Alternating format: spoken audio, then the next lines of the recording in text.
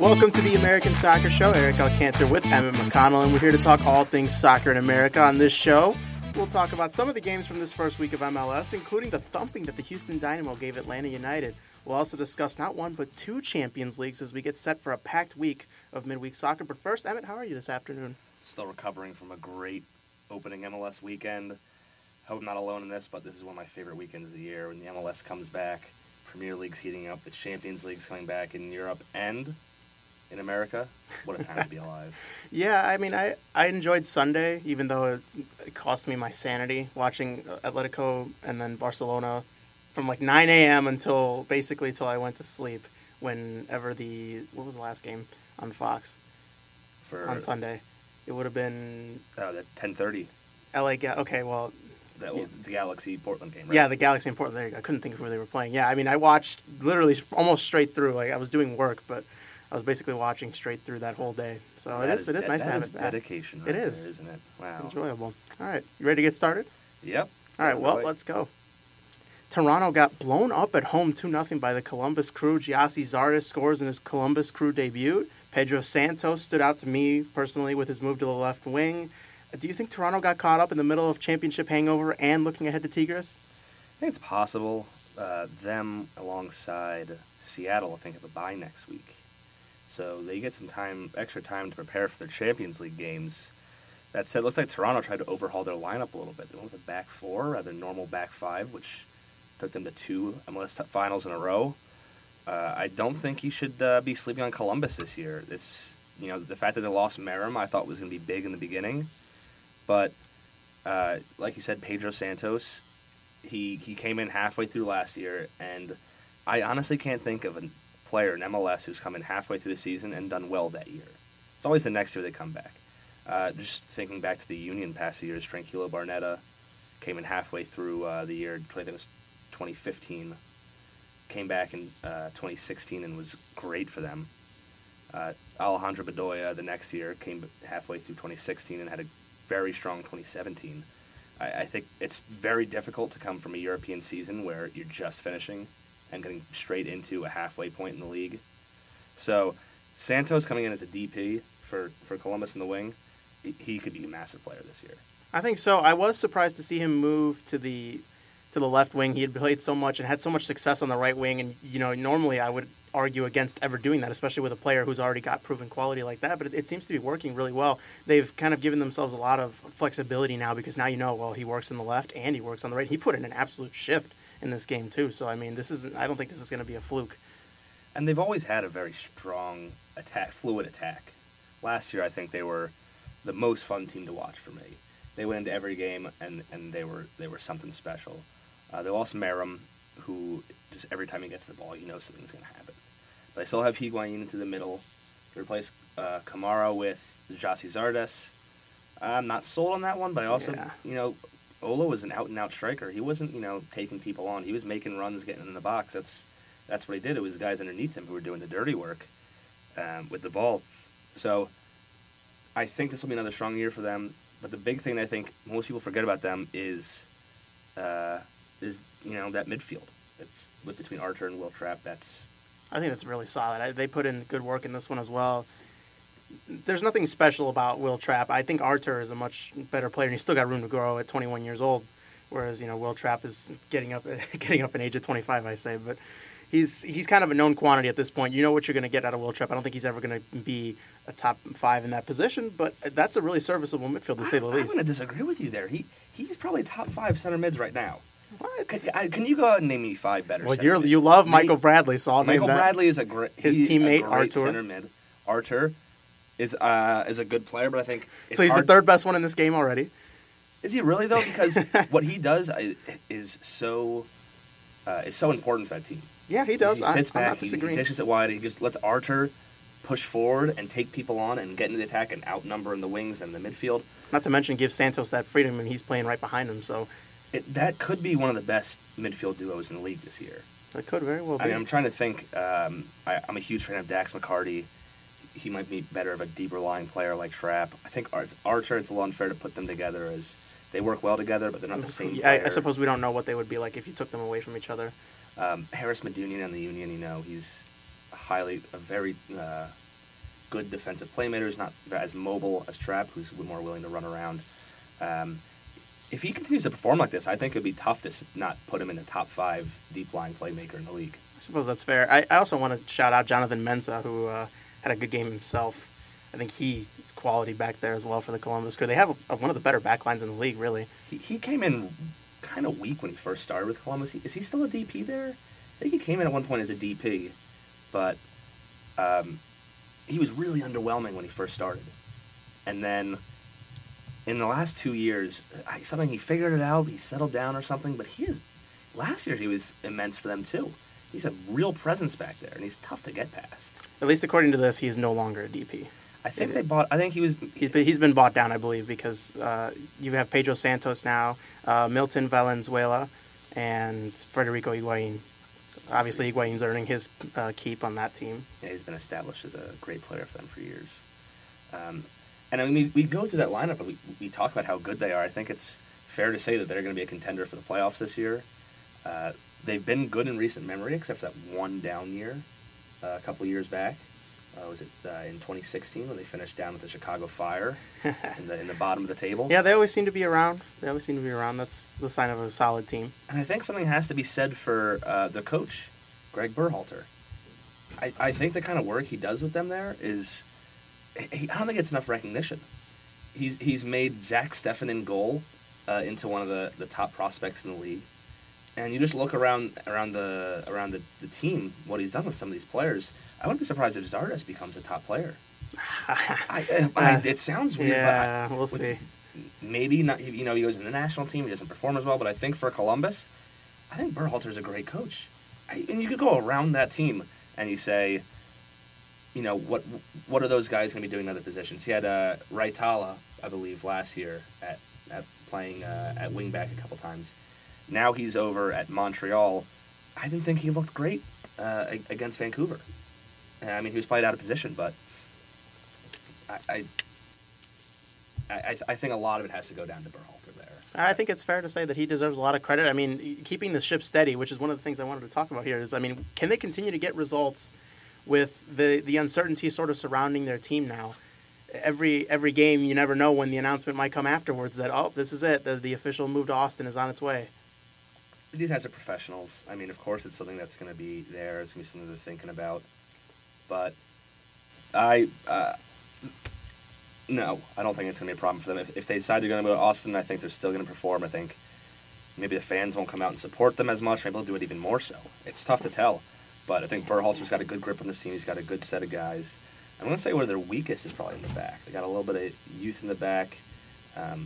We talked about Mensah being good, but he's always good for one or two bonehead plays every once in a while. You just think, what are you doing? He just pulls someone down who's about to break through. He lets him by. Same thing with Lalas Abubakar. I think they're both strong center backs, but the games they blow this year are probably going to be down to silly mistakes throughout the field, things like that. Against the Union, they're going to keep going back to that. They got 2 red cards. Guess who got the 2 red cards against the Union this week? New England Revolution. That's what's going to hold teams back like that. It's actually pretty crazy that they're starting left back, it seems, for the moment. Milton Valenzuela, their designated player, who they bring in, a team clearly not afraid to use designated player money on defenders, which I always applaud because I think that it's bold to spend. It's real bold. It's bold because they're not flashy players. Even a fullback who probably does more in today's game than they've ever done before is still not going to be a flashy pickup. And I mean, this guy is 19 years old, younger than me, which is blowing my mind as I sit here at the moment. He came from Newell's Old Boys. Produces some good players down there in Argentina. Argentina, yeah. I mean, that's a quality signing, I think, and we'll see. But the growing pains. He is 19 years old. He is going up against grown men on the field. You never know when that could come back to bite you, especially as a fullback, where one mistake can easily cause the whole entire defense to collapse. Yeah, and again, that's going to be probably their weakest point. But the problem with signing a DP like that is the fans expect something special from them. Fans always expect a DP to be worth their salt.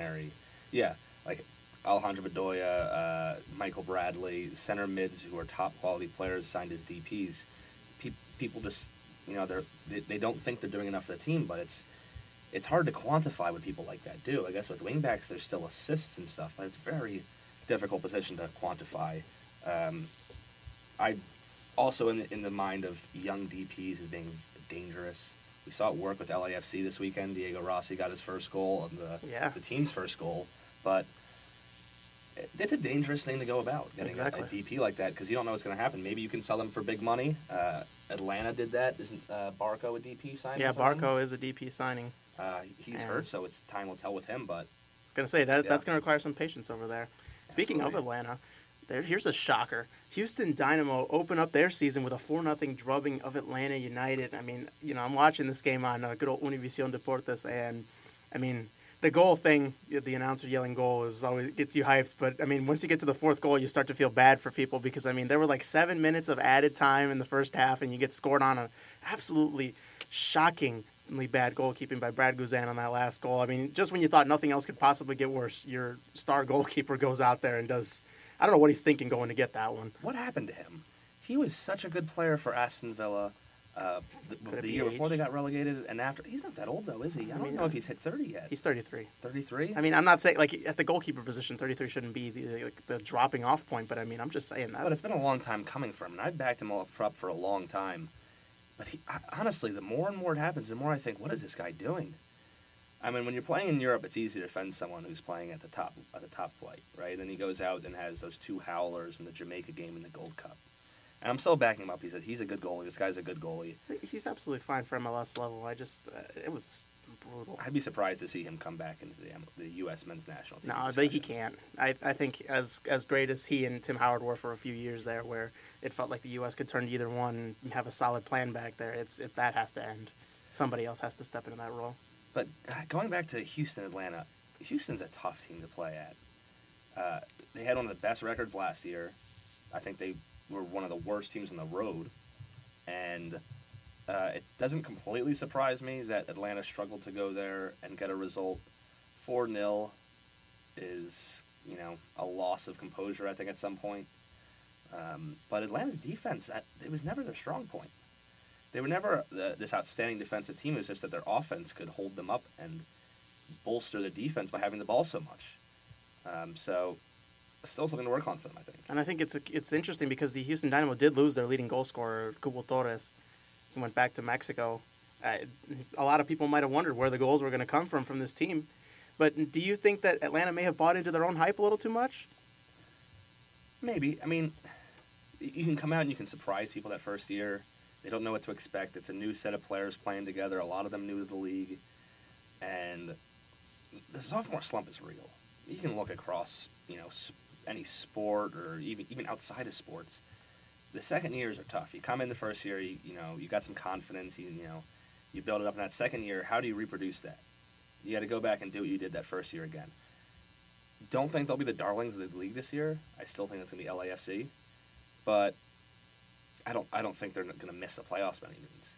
I mean, it's going to be tough for any team to make the playoffs in the MLS because there's such small disparity. Other than maybe like Toronto, who again they lost at home. So maybe the disparity has gone completely. When you look at the 2 teams in the MLS finals, lost at home. Yeah, and I mean, here's the other thing. People were starting to talk about before the season began, is parity dead? I mean, we had the two teams go back to the finals back-to-back years. And yet they both lost on the opening weekend. I think parity's alive and well. At home, nonetheless, too. Yeah, both teams at home. And one team to a team that didn't exist last week. Yeah. They don't even have a full roster. I think that it's give Atlanta time, and I think this all kind of comes down to the whole playing on the road thing being so tough, which is why those 2 results were so surprising, and that it's so hard to get wins on the road. It's hard to go out and get a draw on the road.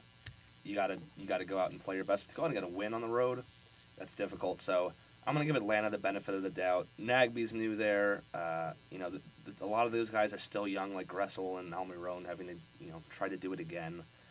I give them some time. I mean, I think their midfield isn't the best either, and that's going to hold them back in a league where midfield becomes increasingly important. But they'll be a good team again. We'll see. I will mention one thing. You talked about Houston's home record last season. They only lost 1 game in the regular season to Colorado of all people, but they only lost 1 game at home in the league. They drew 3. They won the rest of them, and then in the Open Cup they did lose at home to Sporting KC, and in the playoffs they did lose their home game against the Sounders. So that's pretty good, if I'd say so. Yeah, I mean, especially for a team not known for its like dynamic atmospheres or anything. Looks cool on TV though. The orange seats. When you look into it, I think they're one of the better teams in that region in terms of attendance. Looking at you, FC Dallas, but That's the Frisco. What do they used to call themselves? The Burn, right? the Frisco Burn before they came in. No, because they had like it used to be like the Fire and the Dallas team would go up against each other in like the Fire Cup or something because it used to be the Dallas Burn. Or they changed their name to FC Dallas. Yeah, FC Dallas had a good run. Hope they can keep it up. Hope they get some fans. But Houston better attended. Again, it's not like Orlando or Seattle where those atmospheres are they're jumping. It can be tough to go there and get a result. Yeah, that's true. But somehow it is. It's tough, and they do well at home. So I'm surprised you didn't give a shout out to Andrew Wenger, the former Philadelphia Union and former #1 overall pick who scored in this game for the Houston Dynamo. Well, remember, he wasn't picked by the Union. I know he wasn't picked by the Union. He was picked by the Impact. I'm just saying. Traded for a second-round pick, I believe, and he was terrible for the Union. Was to he? say it. I don't know. Like, I think it was always kind of touted as being, I mean, other than being a #1 overall pick, didn't take much long for people to realize, oh, he's just going to be an impact player. And then he settled down. I see what you did there. I didn't do that on purpose. Don't give me too much credit. He settled down, it seemed, in Houston the last few years. He's been pretty decent. But if you remember, Union's known for their Open Cup runs. Yeah. They lost to Sporting Kansas City in, was that 2015? You're the Union fan, you tell me. Lost in penalties, 7-6, one missed penalty. Andrew Wenger took one of the worst penalties I've ever seen. All you had to do as a keeper, if you guessed that side, it was a 50-50. He shot it so poorly to that side that if the keeper guessed that way, it was going to be a save no matter what. I think you're right on 2015. That sounds right. That one hurt because you look at it, he comes in basically just for penalties. He came in like 5 minutes earlier, and one of his only touches of the game was that penalty. That is one of the worst things in the world, isn't it? Is bringing somebody in for the penalty shootout, whether it be the goalie or the shooter. And they did do that for the goalie too. I don't know if you remember, but Andre Blake had a fantastic game, and they bring in John McCarthy for the penalty shootout, thinking, oh, he's our penalty guy. Turns out, couldn't make a save out of 7. Not that it's easy, but you expect a specialist maybe do a little bit extra. Yeah, I mean, and in terms of Atlanta, I think one of the harder things that's going to be to swallow. Yeah, it's going to take time to gel together again. But I'm going to say this now, other than Barco, who may or may not be the difference maker of the world, we'll have to see. That's their full strength 11 right there. Everybody out there is probably going to be out there in their biggest games. So there's going to have to be some deep soul searching after that. Because, I mean, it's one thing to lose in the first game of the season. And, yes, you could talk about rust. We can talk about a lot of things. But they looked awful defensively. Yeah, and again, I don't think their defense or midfield or anything special. It's those top 4 who are so dangerous and so terrifying for defenses. Martino's a good coach. Let's wait to see what happens when they do at home. If they go at home and they drop 3-1 or something, I think it's time to see the danger coming. But for now, I think we can give them a pass on this one. Okay. We had the debut of a new team, Los Angeles Football Club, debuted with a 1-0 win in Seattle, who some would argue is the gold standard for expansion franchises because it's not just that their early success that they had. They won multiple U.S. Open Cups before finally getting over the hump in the 2017 or in the 2016 MLS Cup final. That kind of consistent success is what these teams are shooting for, but then Atlanta kind of changed the game last year by having such a successful first season. But Seattle also probably has one of the best fan bases. Well, Seattle has a lot going for them in that sense. They're great attended. It's time will tell with Atlanta, but Seattle absolutely. They came around the same time as the Philadelphia Union, who aren't exactly the model of success that Seattle are. But yeah, it's like I feel like it's a big brother little brother thing with the LAFC coming in there and getting that win over Seattle. Yeah, it's kind of fun to see. Yeah, it was, and I mean that goal that Diego Rossi scored, that's a pretty incredible shot. He's got the defender right on top of him, and he just lays it into the right corner. Yeah, on the run, great pass on the nutmeg from Vela. I think he's gonna be something special this year. I don't think he's gonna get lazy in LA. I think he's bought into. They have to hope so, because I mean that guy lazy is just brutal. They bought into the. It seems he's bought into it. He should have had a penalty. Should have drawn a penalty later in the game. He gestures for the VAR, which he might have gotten away with one there, I guess. Yeah, that was definitely a penalty. I don't know how VAR didn't reverse that one. I think, here is my opinion after watching it several times, I think it was outside the box. Okay, well, You can't- fine, but you it's still a can't- foul. No, you can't pull back a VAR outside the box. Can you? No, it's got to be for a penalty.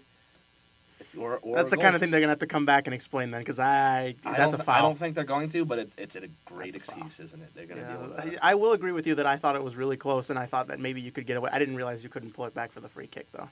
Yeah, I believe that's why. Interesting. I mean, We'll see. I don't know. They said That's- clear and obvious errors. That's a foul. Like that seems like a clear and obvious one to me. Yeah, but if that was in the middle of the field, it would never get pulled back. You're never gonna be like, Hey. hey, you missed a foul back there. It's Well, I think there is one exception. I think if it's a red card foul, they which can do that. it wasn't. It's not. I Yeah. mean, I'm just saying. But if somebody went studs up in the middle of the field, I think that's something you could get called back. Yeah, I think he would come back and give it to him. Okay. So, were you surprised to see that front four of because we had talked about it a little bit, what sort of lineup they might throw out there. They used Diego Rossi on the left wing with Marcos Arena kind of as the forward in the middle, and then Latif Blessing on the right wing. Carlos Vela playing behind Arena. I thought that was an interesting move because Carlos Vela has not spent any significant amount of time playing in that role in his career. He's played as a secondary striker before. He's played on the left and the right wing, but most of his career has been out there on the right. So I thought it was kind of bold to put it out there, almost like a 4-2-4. Yeah, it was. He's definitely going to be more attacking in that role. I probably would have guessed Feilhaber be a little bit further forward, and maybe Vela be on the right instead of Blessing. I was going to say, yeah, I don't think you can put Feilhaber anywhere near the attacking side of the field if you're going to play Vela behind Arena, because, I mean, Vela's not going to offer you anything defensively. And Feilhaber was pretty decent back there for him. As someone who spends more of his time further up the pitch, he was very strong. He'll be an important player for them. For the most part, Rossi maybe would thought, maybe he'll play underneath, maybe play on the left. He's a versatile player who can play across that side. Blessing offers some pace on that right, so I can kind of see what he was doing there. He was okay, nothing special, but I think he did his job. And Urania for me is such an important player. He does so much dirty work that kind of goes unnoticed at times. If you look at that goal, he makes a great run, not to get the pass, but to open up the space for Rossi, who wants to cut in on his right. And it's a great. Those three worked so well in that goal. Vela on the nutmeg pass, Rossi on the finish, but Urania opening up space, pulling both center backs out of the middle, so that Seattle's right back has to track Rossi through the middle, and on that shot, I gotta give it to Urania, man.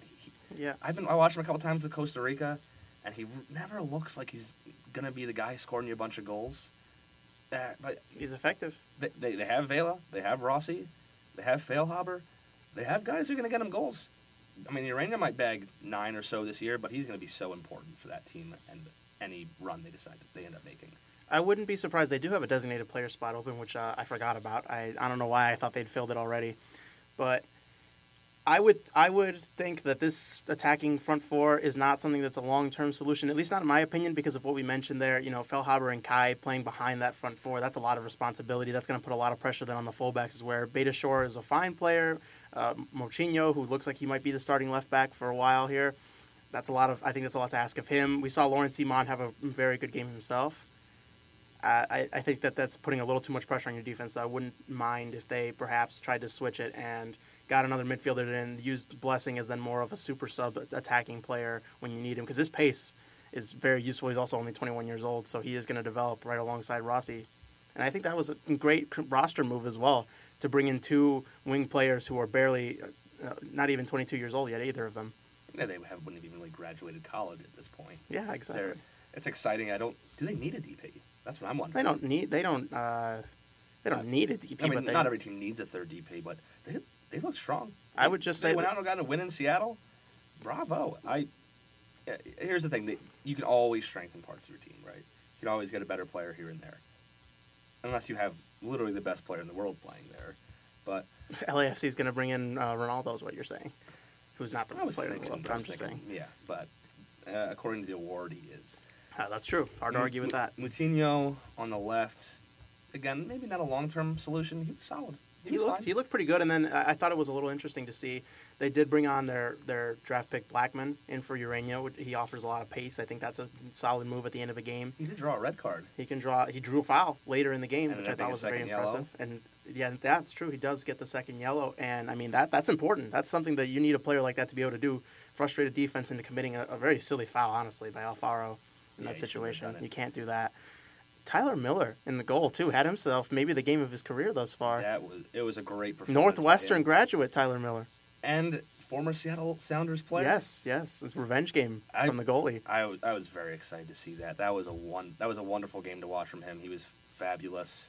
Goalie. Northwestern guy going against his former team. Really exciting to watch.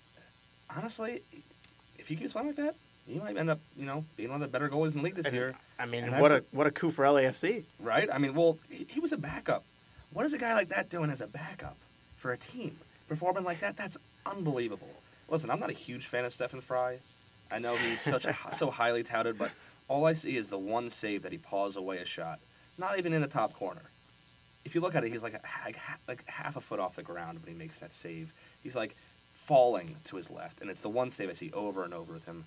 Don't get me wrong. He's an MLS starting goalkeeper, right? Yeah. He deserves that. He should be that. But he gets touted as being like a top 3-4 goalie in the league. I don't see it. I think Tyler Miller's going to pass him this year. This year? Wow. I mean, all it takes It's hard is... to quantify, but yeah, I mean, that's fair. It is very hard to quantify. We had Melia come out with a standout performance last year. The year before that, Andre Blake cemented himself as one of the best goalies. Could it be his year? Could be. And it's interesting because, I mean, you talk about who to fill out that last DP spot. I mean, I would think it should be a defensive-minded player. I'm not really sure who would be out there. Because, Diego Rossi's now 20, actually. I believe his birthday just recently came through. Carlos Vela, who's an attacking-minded player who you, again, would think will move out to a more natural position as time goes on. What kind of player do you think they should go for? I would guess a center mid. I think you want to, if you do push Vela out, you want to push Feilhaber further up the field, maybe play a midfield 3. I think you want to bring in a good center mid. And again, we're talking about Bradley and Bedoya, DPs who play in the center are very important to their team but don't get a lot of credit. Might be the kind of guy you want to bring in. They're important to the team, and they connect the defense and the forwards. Do they really need a defender? Beitashour is a seasoned veteran back there. Moutinho's a first overall pick. And we were talking about Wenger earlier, not really cutting it, but you expect your first overall pick to become a starter, I think. I mean, I agree with you, and well, maybe not the starter part. I think you have to be careful when you just start throwing people into roles. Maybe not right away, but I mean, hey, he started the first game, so I mean, quickly. It's all downhill from here, right? We'll see. LAFC was supposedly interested in a Portuguese player, Heraldes, and that would have been interesting because I mean that's a more attacking-minded player again. Yeah, we'll see. Do they go the Atlanta route and pile on attacker after attacker? He is a midfielder, to be fair, though, so I think that they were thinking perhaps they could mold him into playing a little bit deeper. Yeah, box-to-box role, keeping the shape behind Feilhaber so that Feilhaber, when he does get up the field, has somebody covering. Kind of like a Bedoya. Space. He was a winger for Nantes up in France. Did I pronounce that right? Yeah, Nantes. Yeah, Nantes, I think it's interesting. I still remember after Alejandro Bedoya, like he had his best season for Nantes, and that's after that season he came to the Union. But there were like talks that there's Premier League teams interested in Bedoya, and I'm like, well, that sounds insane, but okay. Like, I mean, he should absolutely take the challenge. And then the next day it comes out that he's like, he's coming to Philadelphia, and I'm like, well, way to be ambitious. Well, I mean, I doubt the Premier League if he went to a Premier League team, it would have been Sunderland, to be fair. Premier League team. Well, at the time, but I think he was a good move. It was interesting because the team who had first rights on him. That's so ridiculous. Was not Discovery rights, by the way. Discovery rights, or I don't know if it was discovery rights, but it was something along those lines of having first rights to a designated player. Was the Chicago Fire? Yeah, the Fire, and the Union had to buy out the ability to buy him. The Chicago Fire are those people that squat on domain names when they think something's going to become popular, and so the company has to buy them out, even though it's actually illegal. I don't know if you knew that. Yeah, to squat on domains, not on MLS players, and on players.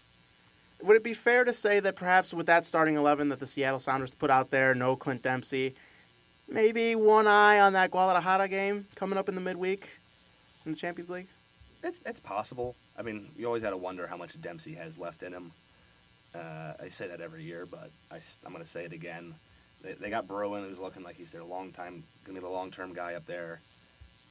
They gave Magnus Wolf Akram, which is a what a name that is, a chance to get some time and settle in a little bit. Remember, they got a bye next week. Same thing with Toronto. So it's possible that maybe they're a little gassed from the previous week. They have this next one coming up, so they were a little, half 1 foot in, 1 foot out. But given that they have, next week off, I'd be surprised if that was why they really ended up losing that game. I'm going to give more credit to LAFC than that, and Columbus. All right, well, we'll have to see. I mean, that certainly we've seen teams in the past decide to give up on the Champions League before they really get going, including Colorado this year, who decided that they'd rather treat it as a preseason game than a meaningful competition. Well, they did have to go up against Toronto, so some MLS team was going to have to go through on that game at least. That is true. That is true.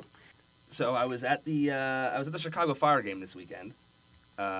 Speaking of teams they let that have you go? a bye, they let me in. Actually, kind of surprisingly. Wait, hang on a second. First of all, for those of you that don't know, the Chicago Fire they did schedule a preseason friendly to fill this time against their USL affiliate, the Tulsa Roughnecks, and they were going to live stream this game on their website, and apparently they had technical difficulties with their live stream, and so nobody got to watch it except for the people in the stadium. So Emmett is here to give us the inside scoop. So there were about a couple hundred people at the game, and they decide we're going to put them all behind the bench section. Everyone sits there, everyone gets a good seat. However, it was a chilly day. It's windy out there in sunny Bridgeview. Sunny but windy, and the one place in the stadium covered by shade on this cold afternoon game was the fans section, where all the fans were forced to sit. Are you telling me the Chicago Fire don't know anything about location? I could be saying that, but I thought it was interesting as I'm looking down, seeing all these fans huddled up, except for the supporters section did come out in force with their drums and a trumpet. Got to get that practice round in. And yeah, they got their practice round in, and they played more music than actually sung. I didn't hear a lot of lyrics, but it was still good to see. The Fire ended up winning 2-1. Goals from Nemanja Nikolic, who else, and newcomer Elliot Collier. Have you heard of this kid yet, Eric? No, I don't know much about him. He's just graduated from Loyola University of Chicago. Local boy. Actually, he's from Hamilton, New Zealand. Really? So literally the other side of the earth. I like how on Google the first results for him. Well, not the first result, but it's like the third news article. Kiwi striker fires for Chicago. That's him, and he impressed me. And so we're going to get into this now. Him and Baquero, the first and third round striker picks they had, played. Collier just the last 30 minutes, and he bagged that goal. Baquero did not impress me. I think he got a couple touches on the ball in any meaningful way. He did one Maradona around two players, which was very, very exciting, but promptly lost it right after. His only other touch, 3 yards from the goal, I think it was Alexander Katai, who I'm a little iffy on, rolled a ball across the box, and Baquero had maybe a miss of the season as he sent it over the goal. Miss of the season in the last preseason game? Unbelievably bad. And you got to feel for the kid because you know he needs some goals to build up his confidence. But that one was tough to watch. Yeah. And the game as a whole was just very sloppy. I can imagine that must not have been very pretty. And on that weather day, ugh. So 2 of the goals in the game were assisted by the wrong team. Stefan Cleveland, the current goalkeeper for the Fire, it looks like, attempted a 5-yard pass to Tony Ciani, who has come within 24 hours to Chicago. About a 5-yard pass, and plays it to the striker on the other team, John Perez, who taps it in. Absolute howler. Other than that, Cleveland looked all right. But, hey, I mean, what do we think about the goalkeeper position? Is he going to be the guy? The only other one in the lineup was Patrick McLean, a trialist. They do. I mean, they are going to need a third goalkeeper, so, I mean, I wouldn't be surprised if McLean stuck around. You can't just have... Well, you can have 2, I guess, but that third goalkeeper position, often very overlooked, but they do a lot of work in training. It's a necessary position. If your starter's a little banged up and you're doing a training game, you need to have 2 goalies in there. If one's hurt, yeah, exactly. You need to have a backup on the bench. If your starting goalkeeper, even your backup gets hurt, then you need to have one on the bench. You never know what's going to happen. It's true. It's true. Other than that, thoughts. Katai, a little iffy on him. Shows a lot of technical ability, but he looks like he's somewhere else at times. That wouldn't surprise me. His movement's not bad, but I'll be interested to see what he does in his first game. This one was just so sloppy. McCarty misplacing passes all over the place. Schweinsteiger's probably the cleanest player. Katai misplacing passes. Baquero not really being active at all. Shani looked afraid to make a pass that wasn't backwards in this game. I'm hoping to see him pick up what he did from Vancouver. Honestly, I was most impressed with Collier. He was taking people on, driving at defenders. His goal, another giveaway. I believe it was the right back for the Tulsa Roughnecks, who tried to pass back to the goalie, which was not a 5-yard pass, but he passed it about 5 yards. And Collier just picked it up and just ran through on goal and tapped it in. Apparently nobody told Tulsa there'd be a game on Saturday either. I think they told them they weren't allowed to win. I've said it before, but... I mean, I'm telling you, I really did expect the Fire to lose that game. I really did. I told you I thought it was going to be 3-1 Fire. I was pretty damn close. Can I say that? You did mention Richard Sanchez, I would think, is going to end up in the goal.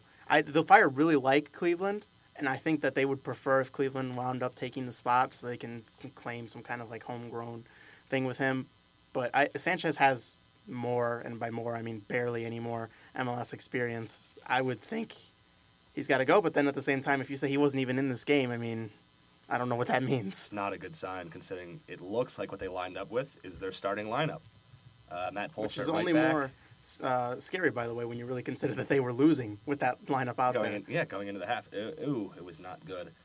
They might make some changes. We'll see if Baquero comes out again. They had Christian Dean as their center back next to Kapelhoff. He looked strong. He made one misstep, and midfielder Fernando Arce for Tulsa almost had a great goal. Honestly, he impressed me the most.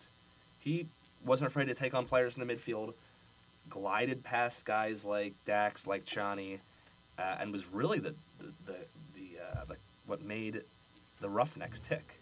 I was very impressed by him, and given the affiliation, he did pick a fight with the Fire, which might not go over well if he wants to make it with the first team. He's showing that energy. But he showed the energy, showed the desire.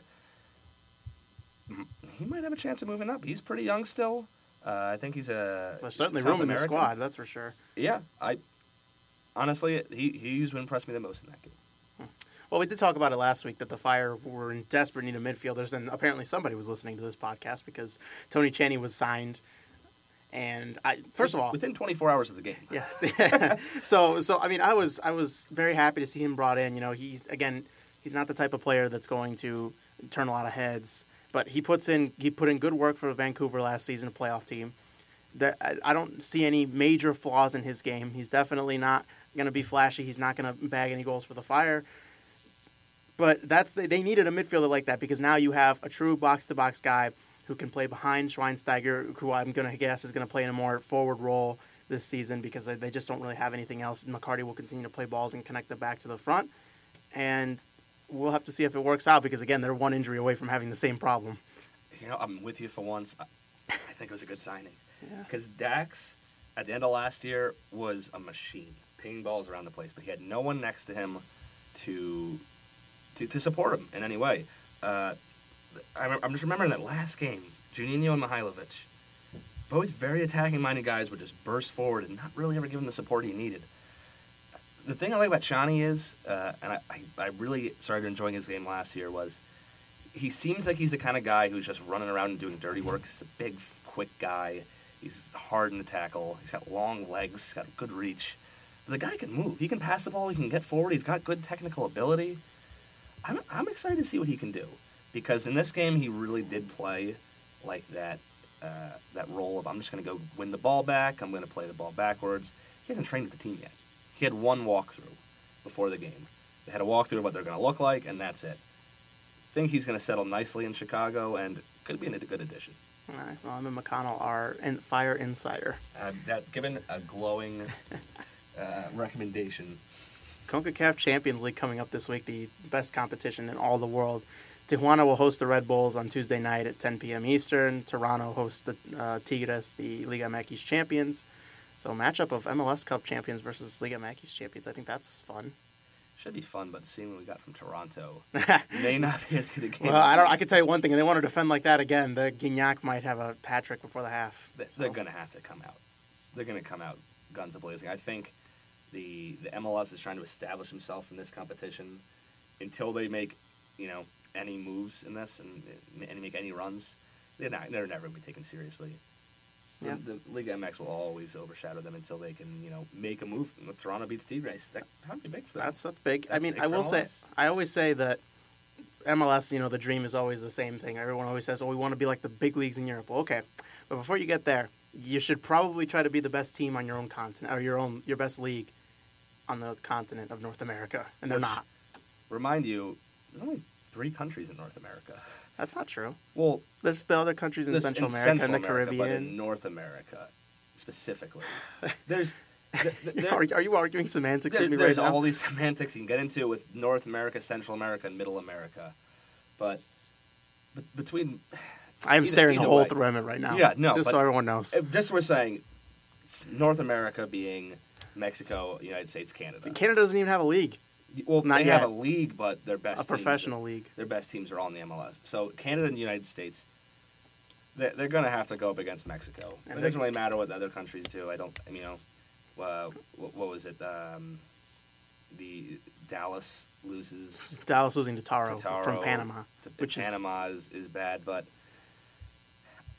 those are games you look back and you say, yeah, they should have won, but I don't think Dallas is going to be great this year. I think it's going to be tough. I think they're going to struggle. I think it's better for them to get knocked out early. Red Bulls, Toronto, Seattle. On the other hand, those are teams with the resources that they should be making runs in this, and they shouldn't be taking it lightly. Yeah, well, we'll go ahead and see. I mean, it's not going to be easy, first of all. And also, just so everyone knows where Taro has not had the same sort of success that they had. They got them to the Champions League. A lot of teams haven't because of the way this format worked. And I'd like to point out, speaking of format, this is not a league. Unless you are going to tell me that the CONCACAF League is just part of this, this is not a league. It's just a knockout tournament.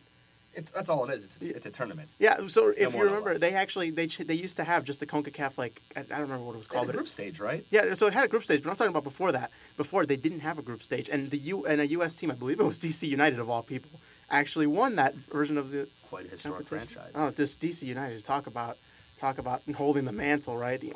Going down on some down times, but like the Chicago Fire. Well, that new stadium will hopefully help get some new. They could be a decent team this year. I think they're one to look out for. They got Assad, but they definitely have a big. They're in a hole. They dug themselves a hole. They got a big hole to get out of. Yeah. So anyway, that's the point. Seattle then take on the host Guadalajara at Wednesday, 10 p.m. Eastern. So doubleheader on Wednesday. A lot of good action. Excited for Champions League this week. Yes. But speaking of Champions League, we can talk about the actual Champions League now. Can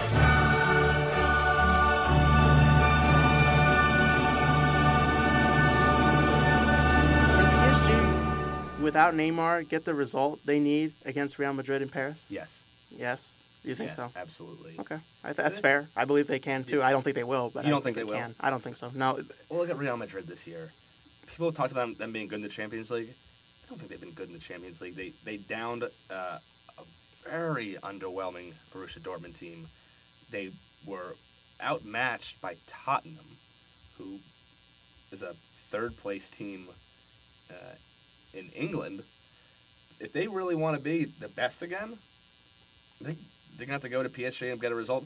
And listen, this thing is Neymar. PSG is so much more than just Neymar. It is. I agree. They took down Barca with Neymar last year.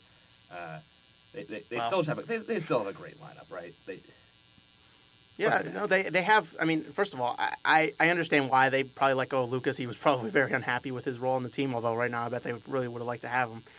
I want to say this: there have been a lot of talks about how now PSG have an out, and they're going to use this as an excuse. I will not be giving them any excuses. They'll still have Cavani, Mbappe, Di Maria, Draxler, Verratti, and that's just the attacking players. So And they had Neymar in that first leg too, so it's not even like you can tell me that he didn't get to play against Real Madrid. No, they went to the Bernabeu and got outplayed in every facet of the game possible. They did. You could argue they maybe were unlucky at the end not to have a second away goal, but that you pay $222 million to bring in Neymar, and all of a sudden now, if you don't have Neymar, this is like you can't beat a Real Madrid team that is not as good as it's been in the last 3-4 seasons. Can we just say they've been bad? They've been very bad, They've yes. been bad. By their standards, they have been bad. And so now at home, you have a chance. You're right. All you have to do is beat Real Madrid 2-0 at your house to get this result. I'm not interested in excuses here because this team constantly falls short of their expectations. They have Barcelona on the ropes. I don't even think he had him on the ropes. They had him on the ground, getting counted, and they pulled an Ober and Martel. They did. They They did pulled an Ober and Martel against the Mountain Spoiler last alert. year. Spoiler alert. Well, you don't for know our him. Game of Thrones spoilers. No, look. Read a book. Nobody reads.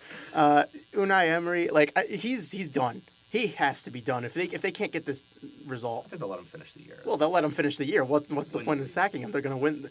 They're gonna win the league. I think I read some crazy stat. They hadn't lost in the Copa de France in 24 matches. They're gonna win that. They're gonna win the French League Cup, I would think. Well, so Which is ridiculous, by the way, the fact that France has a League Cup. here's why I think they're going through. Well, every league is the League Cup. No, they don't. Most leagues do. No, just France and France and England are the two most prominent ones. Portugal has one, but then Spain doesn't. Germany doesn't. Spain absolutely does. Spain does not have a League Copa Cup. del Rey? That's not a League Cup. That's the domestic cup. I'm saying so England has an FA and a League Cup, right? France Okay. has the Copa de France and the Copa de Ligue. But the Italian Coppa Italia. Yeah, okay, so that's the domestic cup. I'm saying most countries don't have two cup Oh, but competitions. you're saying France has two. Yeah, France has two. I agree. I think Read a book. that's not a book. That's well, fair. I'm sure there's a book Touche. out there somewhere. I'm going to bring it back to what you said about Lucas, though. I don't think they want Lucas in this game. I don't think they would have played Lucas in this game. Really? I mean, Cavani up top. Yeah, Mbappe on the right has been playing. Di Maria. They have Di Maria and they have Draxler. Those are two guys who should be playing at just about any team in the world right now. Well, I mean, Julian Draxler, I think, is being. I don't know why he went there. He's a bit of a head case, I think. Absolutely phenomenal player, technically. Cannot be understated. Di Maria, don't tell me he doesn't want to get a shot against his former club. Yeah, that's true. He's going to go out there and I think he's going to play and he's going to have the game of his life. And it's going to be, and they're going to go through. They're going to win 4. I don't think so. I think that they're going to struggle. I think that there will be excuses made after the fact, and I will be having none of it. I will be hearing their excuses from Real Madrid. Yeah, well, I mean, don't worry. I'm sure they'll have plenty of excuses if they lose this game 2-0. Liverpool and Porto, Man City, Basel, those should be in the bag. I mean, if Liverpool can't hold this against Porto, then I think we're just going to have to agree that Liverpool probably just needs to be disbanded as a club because, At least in Europe. yeah, would agree. The other one, Tottenham host Juve, aggregate at 2-2. That should be a good one. I think Juve will have to attack. It'll be interesting to see them because they're the ones that will be obligated to go get the goal. Tottenham can advance with a 1-1 draw, which I actually think is going to be the result here. I think they will draw 1-1. It'll see Tottenham through. It does favor Tottenham in this one. They're at home. This is the match to watch in the UEFA Champions League this week. We're going to have to see Juventus go and attack. Tottenham, very impressive in Europe this year, finally doing something in Champions League. I've been waiting to see this for a while because they've been a Champions League caliber team, but they've never really impressed anywhere. They've been okay in Europa League. They've had a couple, games in the Champions League in the early 2010s where they won a game or two. Isn't that crazy to say that we're getting to the point now where it will be the 2010s decade? Right, and which is a ridiculous name for it. But Juve has a chance here. I don't think they've been themselves this year. I think they just finally went into first place. Yeah, After- their big win this weekend. After Napoli held them off. Lazio's been a good team, so Yeah. it can't be said that that late goal wasn't huge for them against a team like Lazio. I don't think Juventus has it. I will say this. It's a team that's been so strong in Europe recently. Juventus has one thing going for them. They've won their last 3 games. Big win against Torino. That's never an easy game for them. 1-0. Advanced to the Coppa Italia final by being Atalanta in the semifinal in the second leg.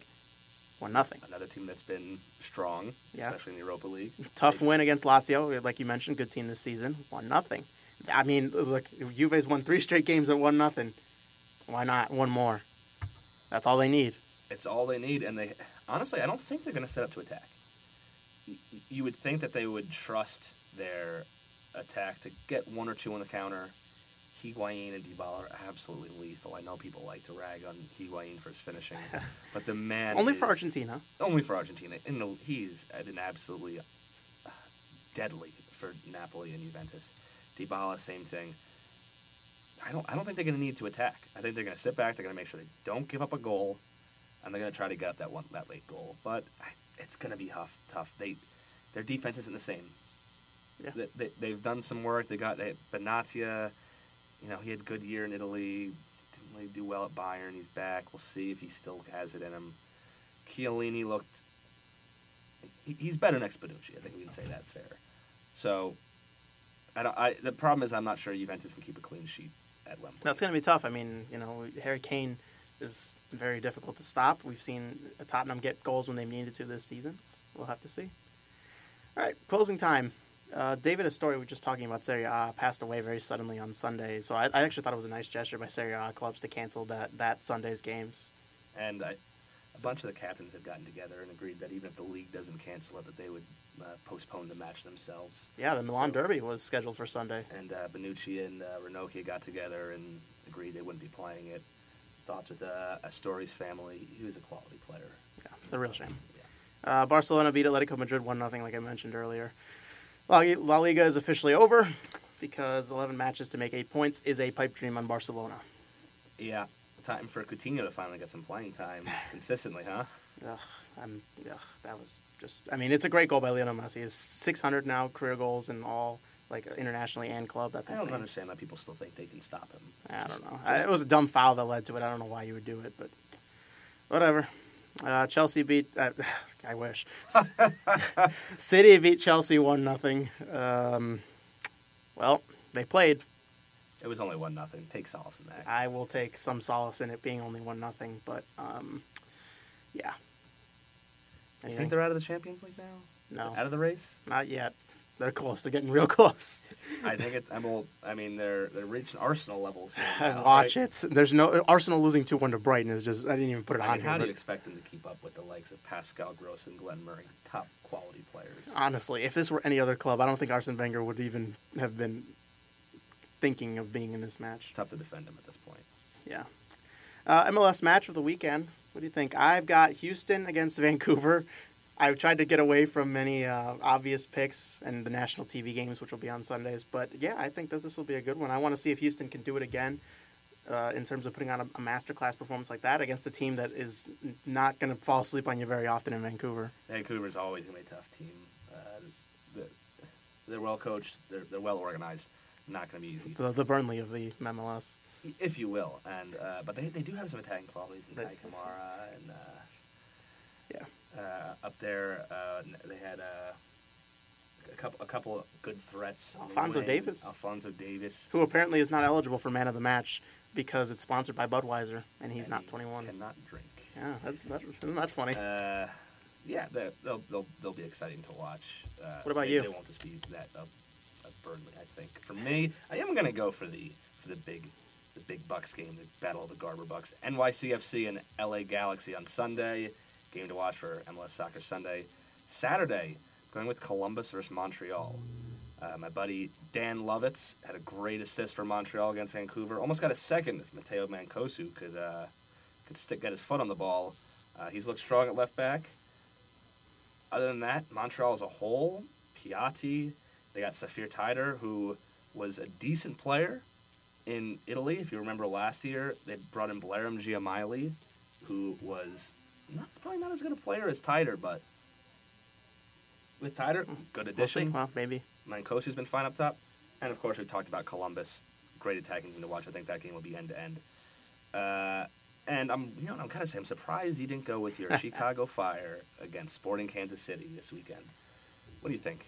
I think it's because I'm really nervous about it, and I have no idea how it's going to go because I tell you, I don't know if I can handle them going back to being bad.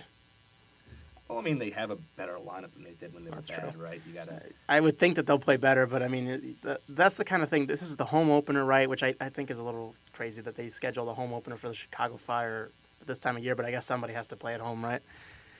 They have to have one eventually. It's not going to get that much. Sporting Kansas City, from what I saw, I watched a little bit of the second half between them and NYCFC. Sporting didn't look. They looked all out of sorts. So hopefully they don't figure that out, because. Vermees is a good coach. He's going to be solid defensively, you got to think. Going to be a tough game, given that they've actually had their home, or they've had an opener already, Sporting Kansas City, a real first game. Chicago's going to have to adapt and catch up to speed. The rust is going to be a big thing for me. I think that I would think that a team, especially like the Fire, who are going to try to hold possession, are going to be much more susceptible to giving up an errant pass or two while this game is going on. I'm excited to see what they do. They got some talents out there. It's just a matter of time to see how they mesh. Well, all right, we'll see. Well, that's all we got, folks. Thanks for listening to American Soccer Show. We'll be back next week for more.